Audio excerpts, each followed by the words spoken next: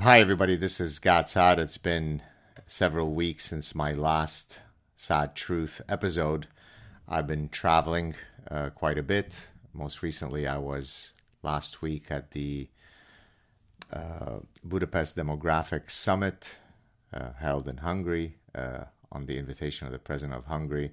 I'll have more to say about that in a future clip. But for now, I wanted to weigh in very briefly on the Russell Brand story that's unfolding, where several women have apparently accused him of raping him. And here I wanted to bring up a theme that I have mentioned on numerous occasions, and certainly in my book, The Parasitic Mind, where I talk about this idea of deontological versus consequentialist ethics. And I explained that for certain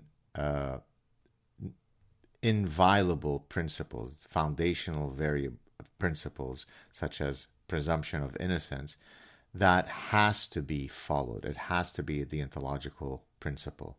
And so I've seen, both sides weigh in on Russell Brand's situation. Some, have said the old hashtag Me Too, believe all women, he's a pig, he certainly must have done it, feather and tar him, he's done.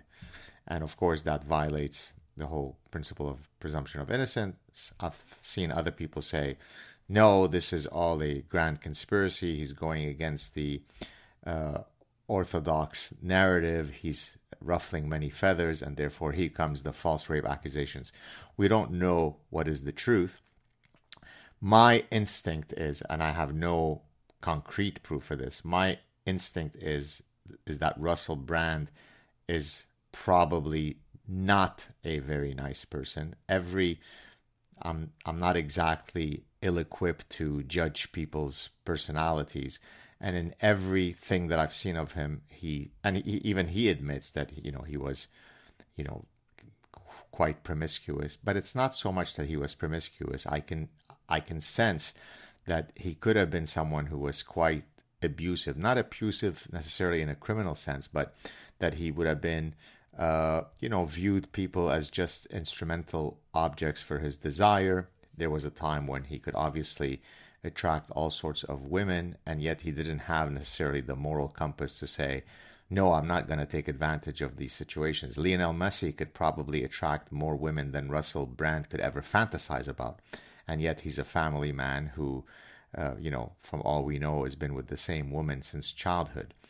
Now, but this is the fact that he's promiscuous doesn't mean that he's a rapist. And so I think it's quite unfortunate, or it's wrong for example, YouTube, if I'm not mistaken, has demonetized his channel. What kind of logic is that? What kind of moral and ethical compass it is to remove someone's revenue stream simply based on accusations? Now, those accusations might be proven to be true in a court of law, in which case, fine, then you can take all of the appropriate punishments that you see fit. But it certainly doesn't make sense, notwithstanding, as I said, the fact that he does seem to be, in terms of his personal conduct, a shady character. And again, he's admitted to a lot of that. And perhaps the fact that now, he's found spirituality at 48 years old, or however old he is, that could also be because his testosterone level is now much lower, so he doesn't have the same libidinal drives to be the sexual pig that he might have been in his past.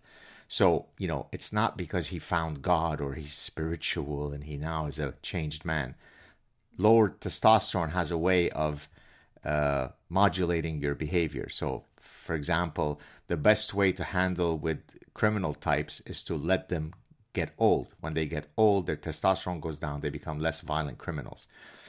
But again, that said, the big lesson here is that it is simply grotesquely incorrect to presume that someone is guilty without them going through the deontological process of being presumed to be innocent. The example that I've given on numerous occasions is that Adolf Eichmann, the Nazi butcher, when the Mossad tracked him down in 1960 in Argentina, they could have done one of two things. They could have put a bullet through his head and meted justice right there in the cover of the night without anybody knowing anything about it, or at great personal and diplomatic cost, they could have tried to, whisk him out of Argentina back to Israel to stand trial. And that's exactly what they did. And he stood trial, was found guilty, and then they executed him. So Russell Brand deserves that deontological courtesy. There you have it, folks. Those are my thoughts on the Russell Brand story. Until next time, I think the next episode I'll probably talk about some really interesting things that happened in Hungary on my recent trip, and more generally about some of the things that Hungary's been trying to do in terms of promoting, some of the things that is relevant to what I talk about on this show on many occasions. Until next time, guys, take care. Cheers.